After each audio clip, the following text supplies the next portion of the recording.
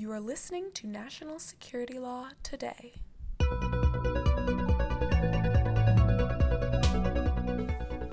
Welcome to National Security Law Today, your source for content and law during the COVID-19 crisis. This week, the President has invoked the Defense Authorization Act, and daily briefings continue to reveal the accelerated pace of private sector involvement in what is nothing short of a war effort. In particular, a lot of administrative rules regarding vaccines and treatments are being relaxed to help accelerate the pace of the response. Scientific research and data collection that can assist in pandemics doesn't just occur here on the planet Earth, but in space as well. Space is possible resources, and the threat of commercial and nation-state exploitation is real. And yet, the law governing space is, well, sometimes it's a little squishy for a number of reasons. If you've listened to NSLT, then you've heard us discuss low and high orbital satellites, the existing treaties regarding space, and more exactly, the moon itself. So we could not be happier or more honored to welcome two of the drafters and visionaries of the forthcoming space law document known as the Woomera Manual. And I'm sure you've all heard of the Talon Manual. This is going to be something massive in scale. Jack Beard is our guest today, among two. He's a professor at the University of Nebraska School of Law. He's served as the Associate Deputy General Counsel of the Department of Defense for International Affairs, as a senior lawyer on several U.S. delegations negotiating international agreements on a wide range of U.S. military operations, and as chief of the International Law section of the Judge Advocate General. I don't know where to go. I can't really get all of Jack's bio in here because that would be the entire show. But really importantly, I think for our listeners, he's written a special law review article that is just very strong. It discusses the infirmities of soft law as a sort of structure for guiding conduct in outer space. We're going to hyperlink that. We're going to encourage you to read it for yourselves. Jack, it's fantastic to have you here. Thanks for coming. Thanks very much. It's a pleasure to be here. I look forward to talking with you. Thank you. And our other guest today is Professor Dale Stephens, who's a captain in the Royal Australian Navy Reserve and who now teaches at Adelaide Law School in Australia. He served in the Australian Defence Force, including as a fleet legal officer, a command legal officer, the chief legal officer for Strategic Operations Command, director of operational and international law, the deputy director of the Asia Pacific Center for Military Law, and the director of Navy Legal and the director of the Military Law Center. Wow. He also deployed twice to East Timor and twice to Iraq and received the Conspicuous Service Medal and the Bronze Star of the United States. Professor Stephens, welcome to NSLT. Thank you, Nicole. It's great to be here. All right, gentlemen, why do we need to prepare a manual on the law applicable to military operations in space, other than the obvious things and current threat topography? Well, the reason is that military and civil activities in space continue to expand at an incredible rate. And whilst space law has been the location for many military activities, it's becoming pretty clear that it's important for operations both in space and in the terrestrial environment. So the more activity that's going on in space, the more connected to what's happening on Earth, the more critical and vulnerable military operations become. Hence, the need to understand what law applies to space. Jack, did you want to expand on that? There's also the happy reality that we haven't had an armed conflict in space yet. It would be nice if it could stay that way. But if there is an armed conflict in space, and if in the ever congested realm of space there is tension, and there is already tension with a quick look at the news almost any day now, more predictable rules, more clear rules, a better restatement of the rules offer an opportunity for states to not get into a conflict or to have a more predictable scenario when they encounter tensions and help avoid miscalculations. So it's an extremely important time to take a look at what the law is and how it would apply to military operations. And civil and commercial space activities are also going to be very much affected. So the documents of great relevance to them too. That relates to a question I had, which was about whether this manual would apply only to military space operations or to space operations by other possible players. So would you be able to talk more about how it could touch on the civil and commercial uses of outer space? Sure, I'd be delighted to. Of course, thanks to some innovations by billionaires and investments by a lot of private companies, there is an explosion of military, there's an explosion of civil activities and commercial in space. And as they go up and do their things, there's one really amazing, important, and revolutionary thing in the outer space legal framework, because there is a treaty, the Outer Space Treaty, concluded in 1967, that lays a framework for what happens in space. Scholars like to call it the Bible or the Magna Carta or the Constitution of space. And one of its revolutionary provisions, and it is revolutionary, is Article 6, that makes everything that states do in space, everything that private actors and non-governmental entities do, the responsibility of states. Everything. The treaty doesn't make any exceptions on its face. And this is an odd situation in international law for the private actions, the private activities, the non-governmental activities to be attributed to a state. And that's what Article 6 does. And that immediately means that you're dealing with an area where everybody needs to study this, because it's going to be a sort of a joint venture in space like in no other realm because of that provision alone. But the other thing to just add to what Jack was saying is that in terms of what we're looking at, the focus is very much on military space operations. So while there's an expansion of commercial and civil activity in space, that is looked at in our Woomera manual, however, only in relation to its impact on military space operations. And at the moment, we're trying to sort out that level of impact and how much coverage we're going to provide for it in our manual. Yeah, but I think before we go any further, just briefly, I'm not as well versed in this, and I never will be. You guys are amazing, but my question is, we've really got a number of large nations right now with space forces. Russia has a space force. I believe China has announced in maybe 2015, 2016, it has such a thing, and now President Trump has announced that we're developing, and we have developed, a space force. And I just mentioned this for our listeners who may not be aware of that. Is that incorrect, or have I hit that okay, guys? No, that's correct. And it's actually a happy thing when you talk about the other countries often viewed as adversaries of the United States and NATO and the Western powers in space, China and Russia. Both of those countries are parties to the Outer Space Treaty. In fact, every country that has independent launch capabilities is a party, with the exception of Iran, and they're a signatory. You'll find the overwhelming number of states participating in space activities are parties to this treaty, and that provides some framework that other activities don't have, like cyber. There is an international agreement that governs these activities, and all the major players are parties. So that's a good place to begin as we begin the discussion of this. Space is very much a commercial, military, civil adventure right now, and there is a roadmap out there that needs to be assessed. Terrific. Why is it called the Woomera Manual? Well, Woomera actually is a town based in remote South Australia. It was a town that was developed in the 1950s to begin the Australian-British space capability and operation.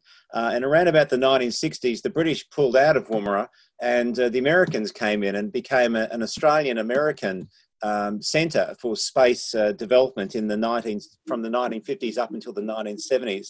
And Woomera itself had about 600 launches in Australia. In fact, all but 2 launches that occurred in Australia occurred in Woomera, and hence we thought, given the international nature of the township and its history, that was an apt name for this manual. The other thing to note is that Woomera itself, that the word Woomera is an Aboriginal word meaning an implement to throw a spear. So it just seemed a very apt title for a manual that deals with operations in outer space. And you mentioned that it's the U.S. and Australia that are touching on this Woomera manual, but are there any other countries involved in the production, or who is involved in the production and writing of the manual, and just what's been the process of getting it to the place where it is now? So the manual itself is spearheaded by 4 universities: the University of Adelaide, based here in Australia, the University of Nebraska, the University of Exeter in the UK, and the University of New South Wales, Canberra, based in Canberra. Those are the 4 universities that are spearheading the actual research and drafting of the manual. But of course, we have a number of other universities and a number of other government representatives. I've got to be careful with that term. Representatives of government in their personal capacity that are participating in the manual's drafting and development.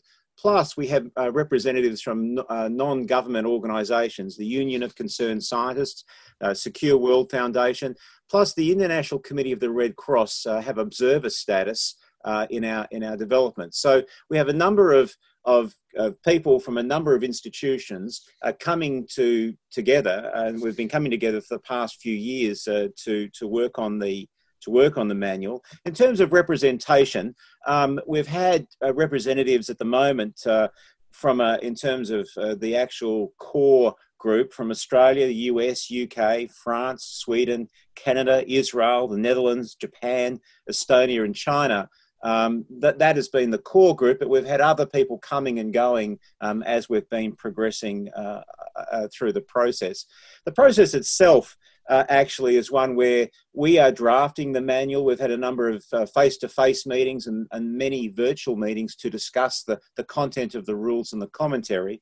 We're getting to a point where we're nearing the end of the draft, and at that point we're going to be distributing it to peer reviewers that we've asked to have a look at the manual and to get their input. And then towards the end of the year, we have a state engagement process, and we're very grateful that the Dutch government has agreed to host that, where states will meet, hopefully, if the COVID-19 pandemic allows us to do this, meet in The Hague to go through for states to register their views on what we've said, to give us a sense of whether we've got it right in terms of our research and statements about the applicable law in outer space. So it's a multi-phase process with multiple players contributing from various countries and various institutions in order to enable all of us to get a sense of what the applicable law is for military space operations.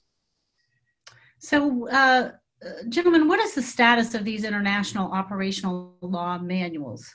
Well, the formal status is that they have no status, so they don't have any particular legal status per se. So these manuals, the Woomera manual is perhaps the 4th manual in a series of manuals that have come out in the last 20 years. The first is the San Remo manual on naval warfare. The second, the Harvard manual on air and missile warfare. The third, the Tallinn manual, which you spoke about, Eliza. And then ours is the Woomera manual. These manuals have no formal status. They're not treaties. They're not drafted by states. They're just drafted by people who are informed and want to get a clarification of the law. Now, having said that, these manuals have turned out to be quite helpful for government decision makers and decision makers generally. People from governments rely on these manuals to come to their own views about the law and then to implement those views in terms of operations. So in a way, it aids and facilitates governments and non-government actors to understand the law and apply the law. And through that indirect means, the law becomes clearer. Well, that's our hope, that the law will become clearer. So these manuals have been cited by international forums.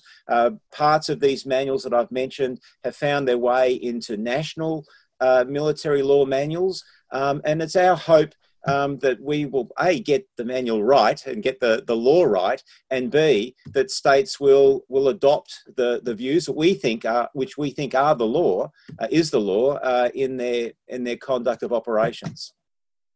And if I could add to that, these manuals need to be distinguished from some other works.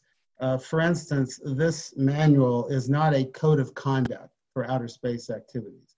It's not an effort by academics or experts sitting around deciding what the best way for states to act would be and what the law ought to be and how they think things should work and be a great idea to work. There's plenty of those documents out there, but they don't have the involvement of states. They don't really represent state practice in many cases. And that's not what our effort is here. The effort is more like a restatement of what the law is and a really intensive look at the rules. And there has to be a lot of focus in this document on treaty interpretation because there is a treaty, but unfortunately, or fortunately for us, the Outer Space Treaty is really rather understudied, underappreciated, and hasn't been applied in a lot of modern contexts, modern in the sense of since 1967. So the effort, and we'll talk more about this, is very much focused on state practice. What have states done in implementing the terms of the Outer Space Treaty?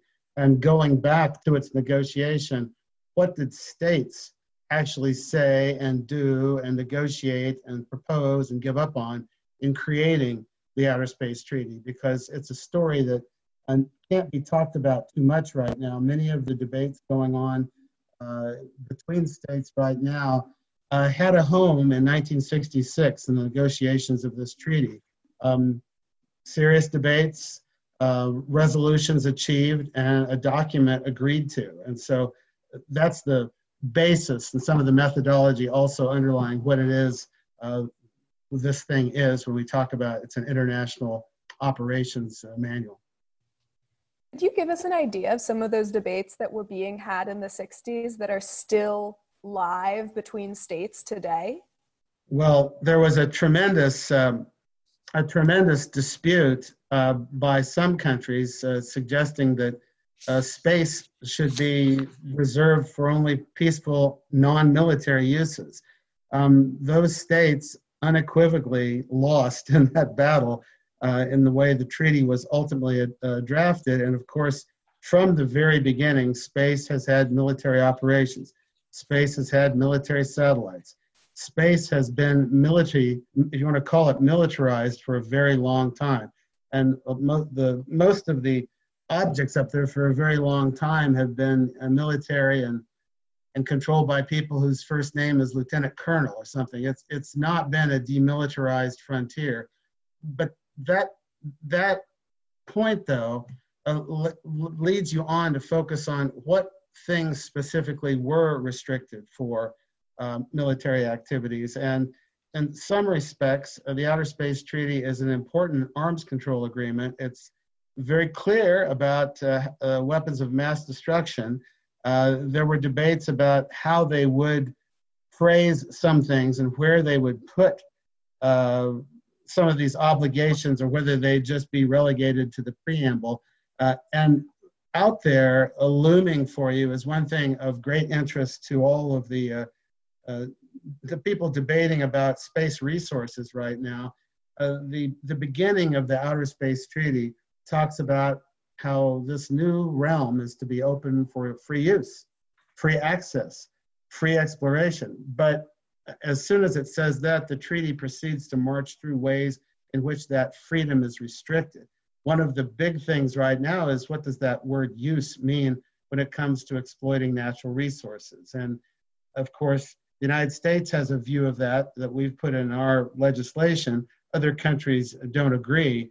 But that's just one of the points that found a home ultimately in some language. From our perspective, looking at military activities, it's extremely important to look at the explicit restrictions imposed on military forces and the sort of obligations everybody has with respect to these space objects, because the other really important thing is, except for the specific restrictions in Article 4, commercial, civil, and military all live with the same rules in the Outer Space Treaty, and that's worth a considerable amount of attention. So that's just a part of those negotiations. Please, Dale. Can I just expand on that? So, one of the things we're doing with the Woomera Manual is we're looking at the law as it applies today, the Lex Lata as it applies to military space operations, but we're also looking about 20 years into the future. So, what are we likely to be doing 20 years from now? What are military forces likely to be doing 20 years from now, or humanity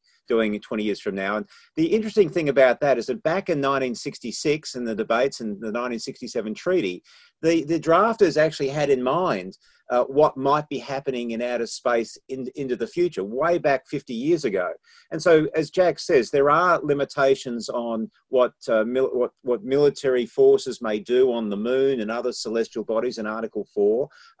But in discussing that, if you look at the negotiations, it was left a little bit ambiguous in certain ways. And so what we're looking at now, fast forwarding 50 years to now, and then looking further 20 years into the future, is what were they thinking back then, and what's likely to be happening, and what are the boundaries? What are the actual boundaries? What have states said in the interim about what they're going to be doing in outer space? So we're trying to match up the negotiating history and the intent as to meaning of these terms then, what states have said in the interim, to come to a conclusion now and 20 years into the future as to what might be possible. And that's actually revealing a lot of very interesting developments, because a lot of the time we're finding they got it right. They got it right in what they were going to be predicting would be happening decades into the future. And it's a marvelous surprise to look at something and go, holy cow, this you were talking about this 50 years ago.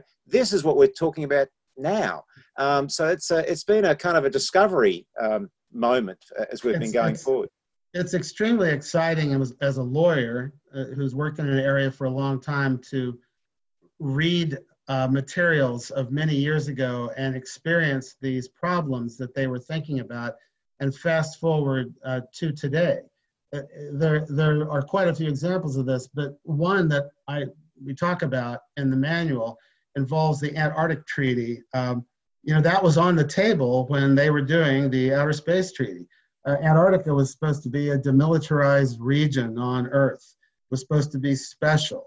And they used special words in describing what Antarctica would be. When they came to the Outer Space Treaty, same countries, many of the same delegates, suddenly bits and pieces of the Antarctica Treaty disappear and aren't used in the Outer Space Treaty. And those missing words convey something in and of themselves, since they just got done doing that treaty. But I'd also note that they were worried a lot about some things that now may be a lot more of a worry. An interesting area, since you ask about debates, comes in Article 12 about visits to facilities on the moon or other celestial bodies. And there was an enormous debate about, should you be able to go visit your neighbor's facility, although that's not exactly what is going on, but to visit other countries, other states, other corporations' facilities on the moon. And the idea was that it would be free and open access. The United States really wanted that.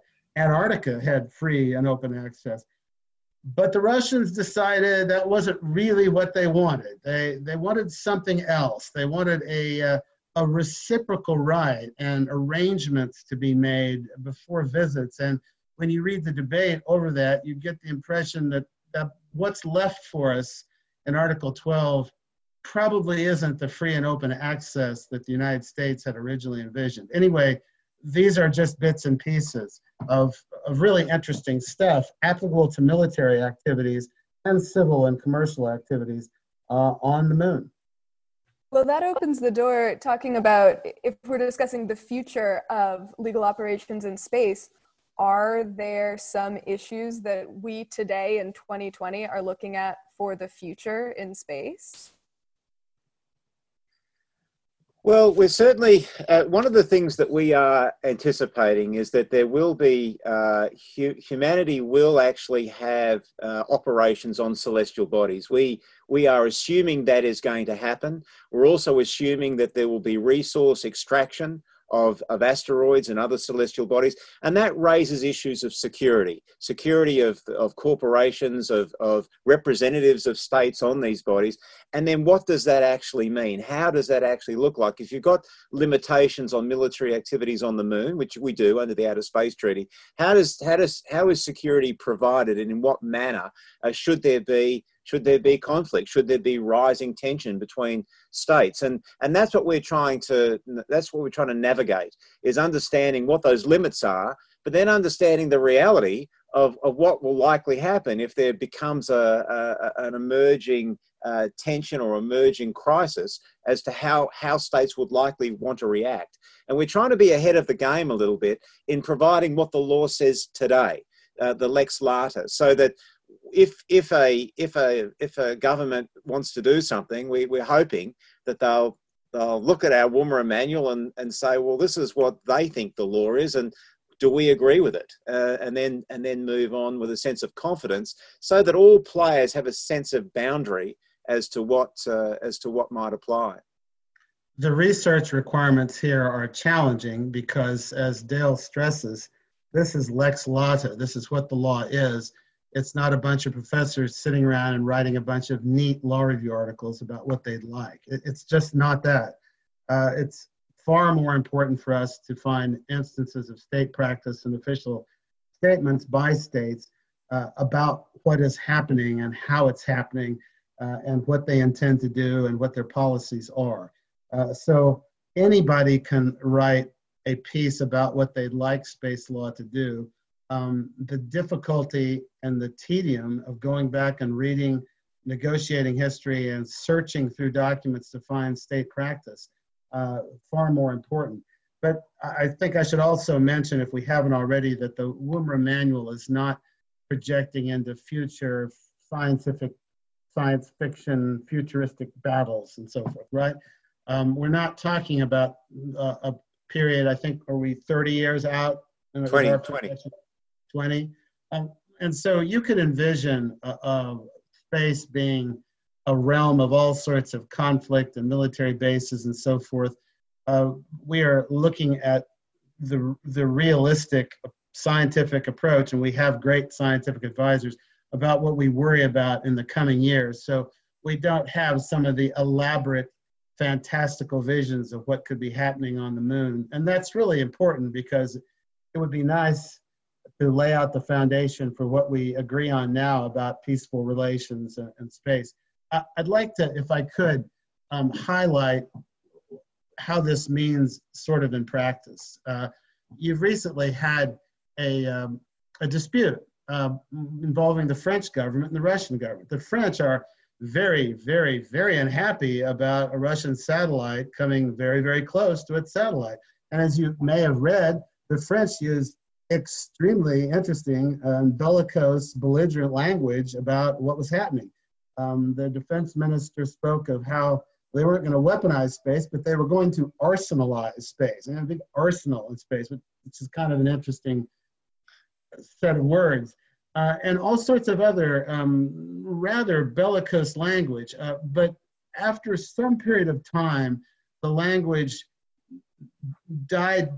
was scaled back a little bit. And when it came to invoking legal principles that they could have invoked, the French against the Russians, the French did not accuse the Russians of an act of aggression. The French didn't accuse them of a use of force or threat the use of force. They didn't accuse them of possible violations in the Outer Space Treaty, of a failure to show due regard or a potential interference that they complained of. They had a list of things they could have chosen to invoke but did not. And that ends up being rather interesting and significant, given there are two big players in space here. And there is, in spite of the rhetoric you hear about bellicose, belligerent, threatening things in space, there's a great deal of restraint being showed by the major space powers, even as they engage in all sorts of conduct that it looks like it's not particularly friendly.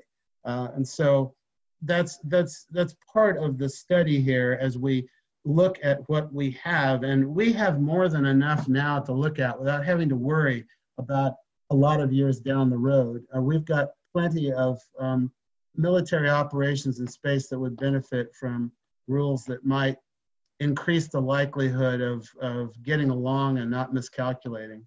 That would be a hope. Okay. So what are some of the specific legal areas that are covered in this manual, and what is not or was deliberately chosen to be left out of this particular manual? So the focus, we keep coming back to the central theme. The focus is military operations in outer space. So what is happening right now? What is going to be happening in the near future? And to us, there were three general areas of concern that were of direct relevance. The first is military operations in peacetime. And so that is, what does the Outer Space Treaty say right now, and the other 4 treaties, that if you're party to the other 4, most are party to some of them at least, what do they say about what the military can do right now? And that, as Jack said, what we've been doing has been going back through the various terms of the Outer Space Treaty. There's only 17 articles in total in the Outer Space Treaty, looking at what they say, looking at what the drafters intended, and then matching that up with what is happening right now in peacetime and seeing what the boundaries are, what states have been saying about those boundaries. So that is peacetime. We're also looking at the use of force or circumstances short of armed conflict. And Jack gave an illustration of that just now.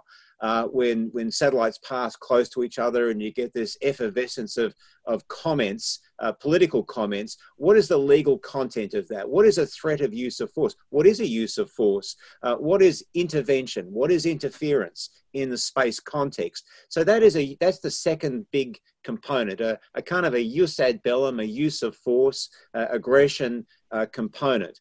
And then the third component that we're looking at is outright armed conflict.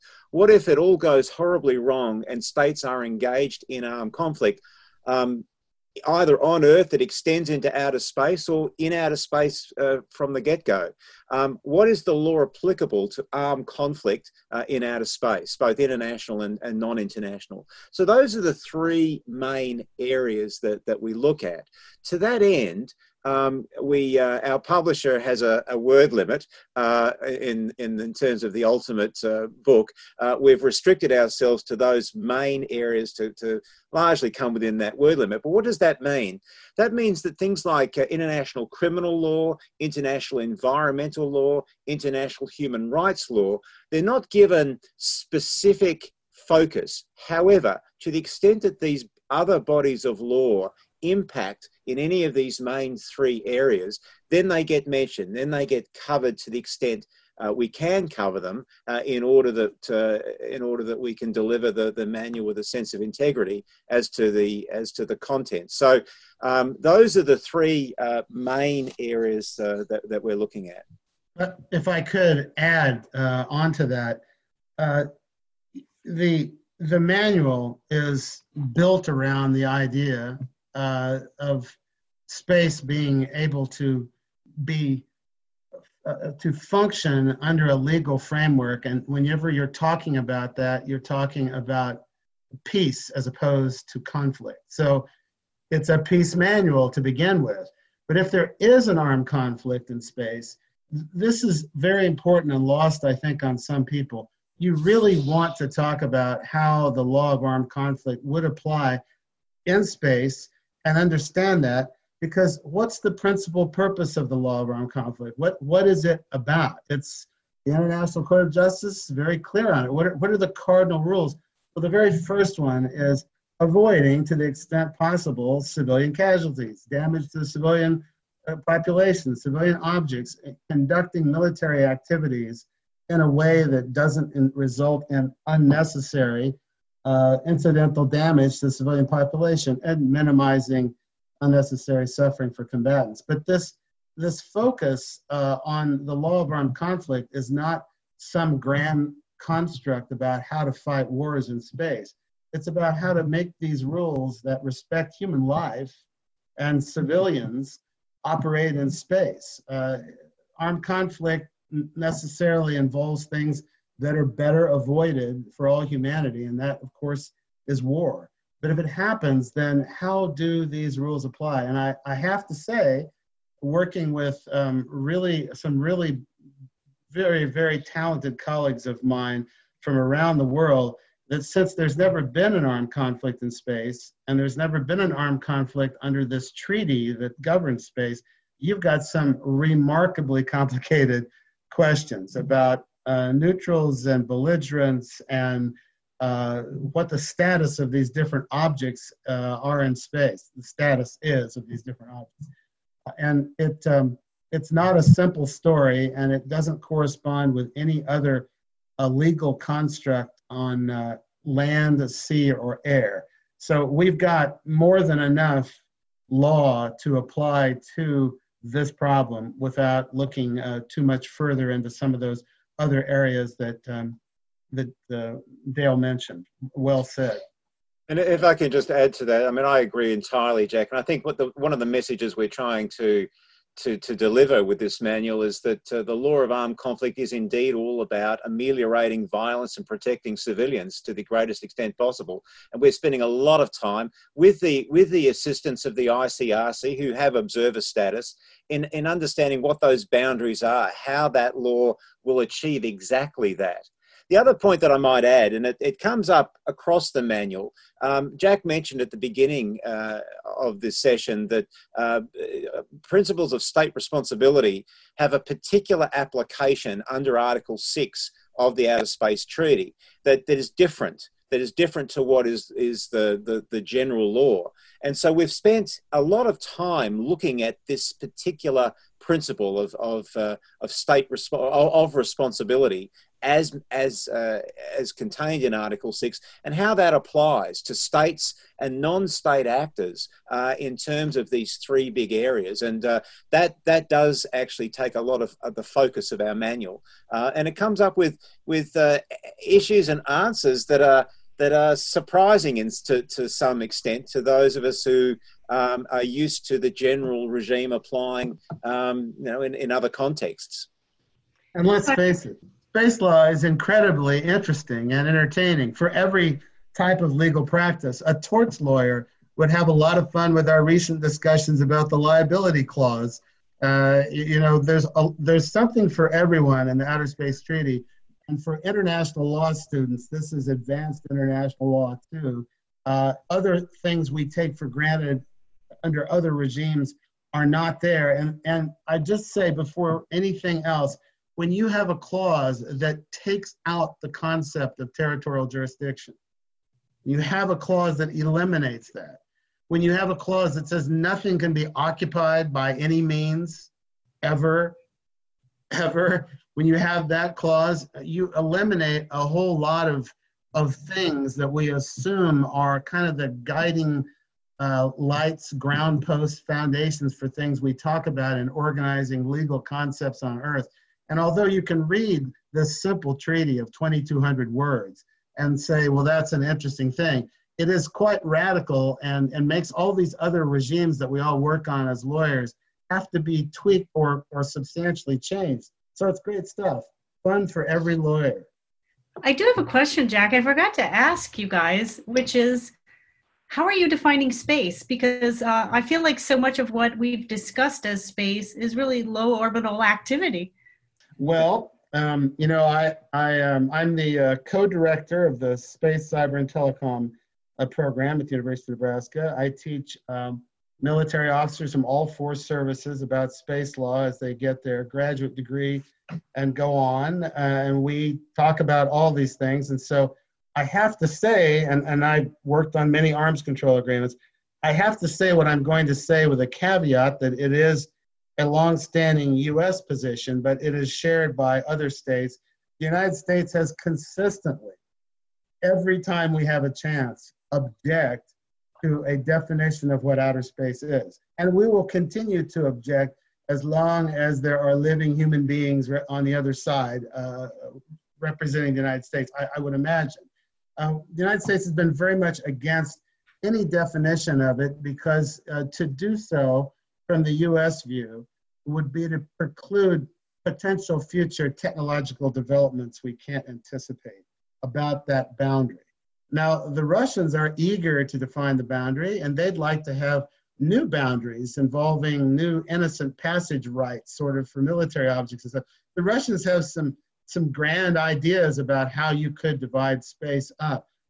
We are not taking that position. Well, the manual is simply stating what state practice is, and state practice can't decide. You can make arguments as a physics professor or an expert in aerodynamics about a place where space could arguably begin and everything below is listed. But remember, and this is the key thing, that once it becomes a country's national airspace, it's subject to that country's exclusive control and jurisdiction. You know, they shoot things down, especially military things, when they're in their airspace.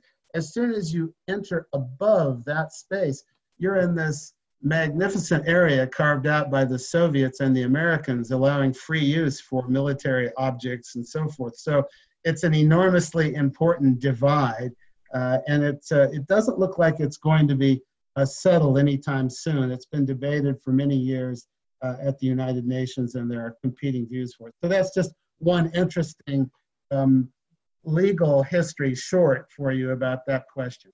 But I might just add to that for Australian purposes, a number of countries like my own, for our domestic civil aviation law, just for our domestic purposes, we set a boundary of 100 kilometres up into the air. So for us, for our domestic legal, not for any international statement, we think the boundary somewhere about 100 kilometres vertically. And other countries might share that view in terms of their domestic law, but Jack is absolutely right. There is no definitive answer in law as to where space begins and national airspace ends. That's true. And if what's fun about this topic is, of course, we have commercial actors now.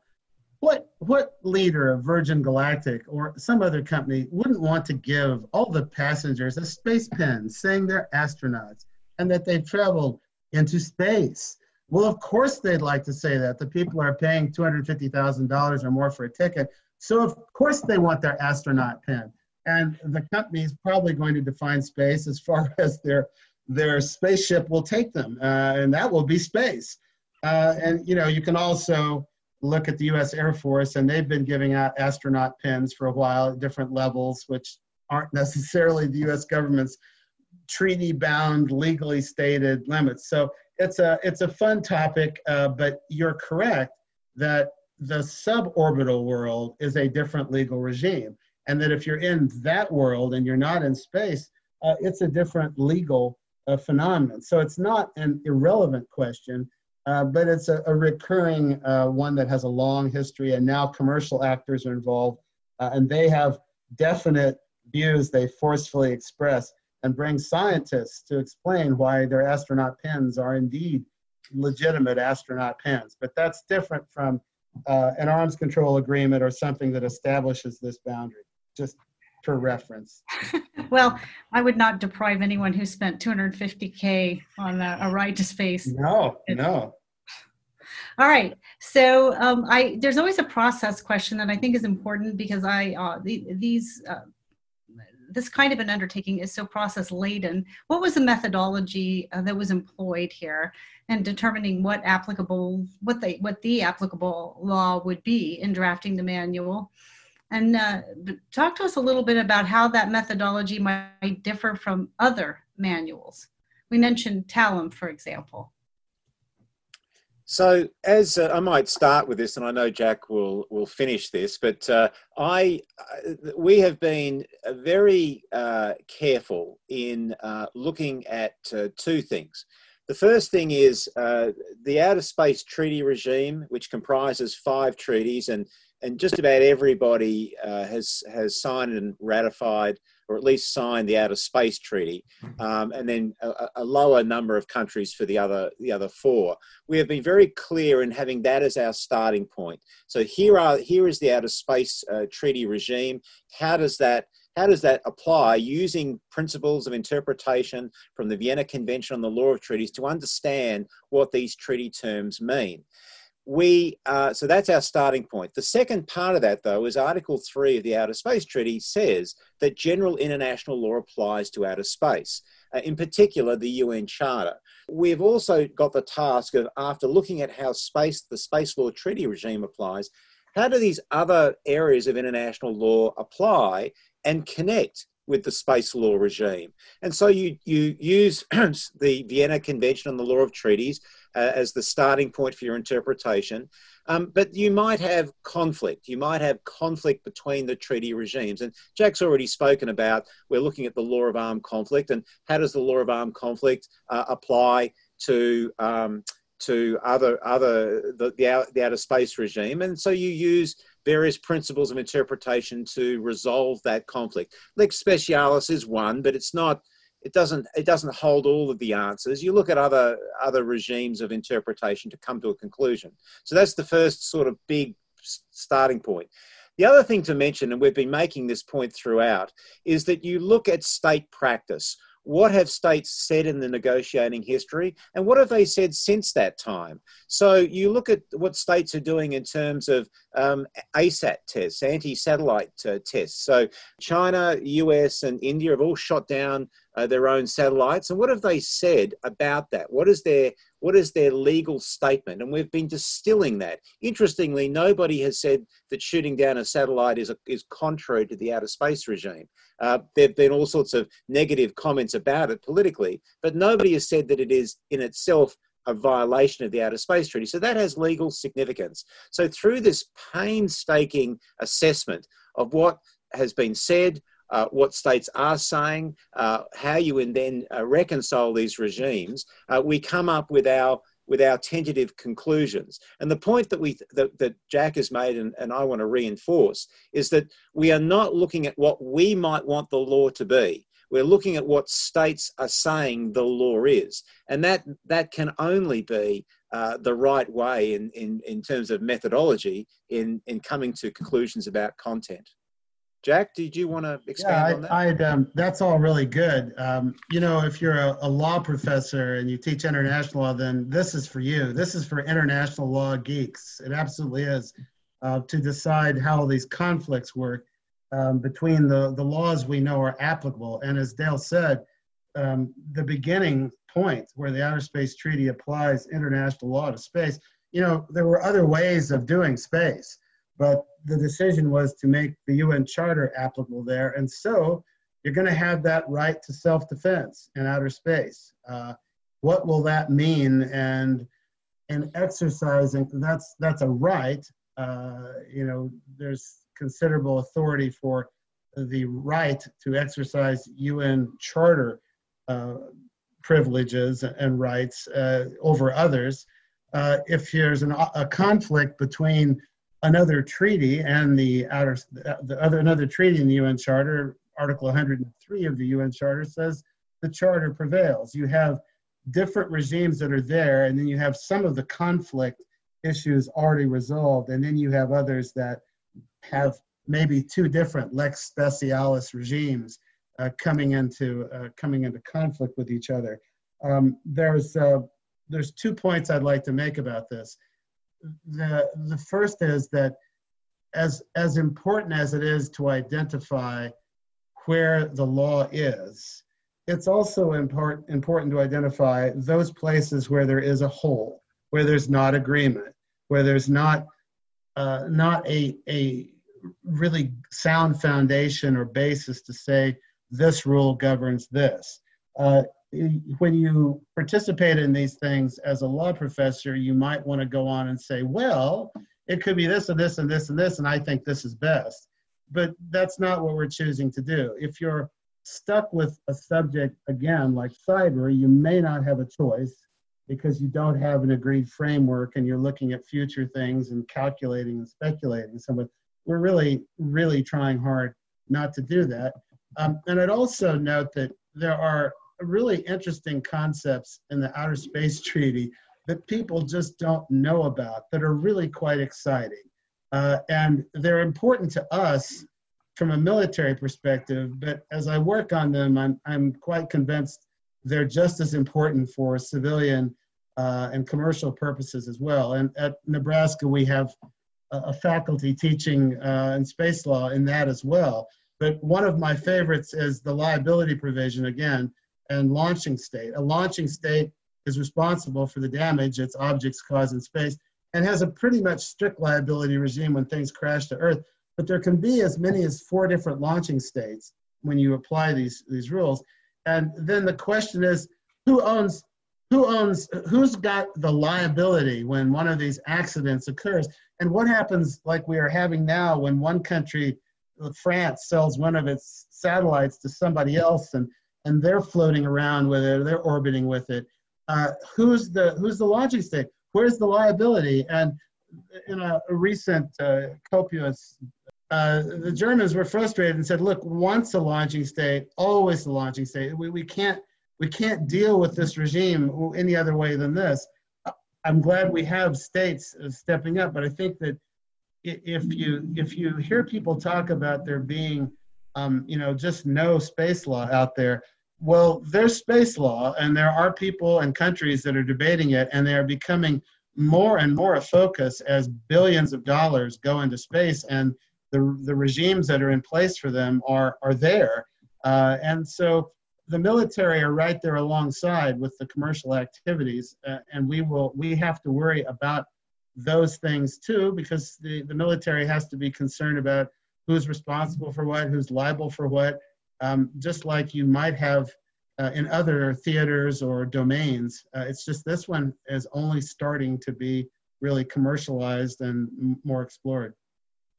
All right, gentlemen, I want to thank you for coming in today for what I hope is just the first in a series of podcasts on this critically important topic. I suspect a growth area of the law, and I really appreciate your efforts. I know we've all watched with concern the development of space forces in China and Russia right now with interest. Obviously, we've tried very hard to develop a discussion of this topic, and we're delighted to learn some time ago about your efforts, but even more delighted that you're able to come in now at this phase of the development of the manual. So this has been outstanding. I really appreciate you coming in, both of you. I'm looking forward to further conversation in the future when your work is complete. It's great to work with Australians. That's all I can say. Thank you so much, Elizabeth. And thank you, Nicole. It's been great. Thank you very much. I look forward to having you back. You're a delight, both of you. Thanks so much. It's been a pleasure. Thank you. Okay, and thank you to our listeners for tuning into an SLT. We'll continue to deliver content to you during these difficult times so that you grow your knowledge of the law, legal opportunities, and all events that affect national security law. Remember to hit that subscribe button on your app of choice. Be sure to send us comments or feedback because we want to hear from you. So find us on Twitter at ABA-NatSec or send us an email at nationalsecurity@americanbar.org. We look forward to seeing you next time, but lest you should think we'd let you get away without a disclaimer, let me say that everyone on this podcast is here in their individual capacity and not on behalf of any agency or firm. We'll be back next week with more content. Be well, everyone. We're all in this together, even though we're apart. Thank you for listening to National Security Law Today. Look for links to the black letter laws and articles mentioned on our show today in the notes or on our website. You can also find us on Twitter at ABA-NatSec.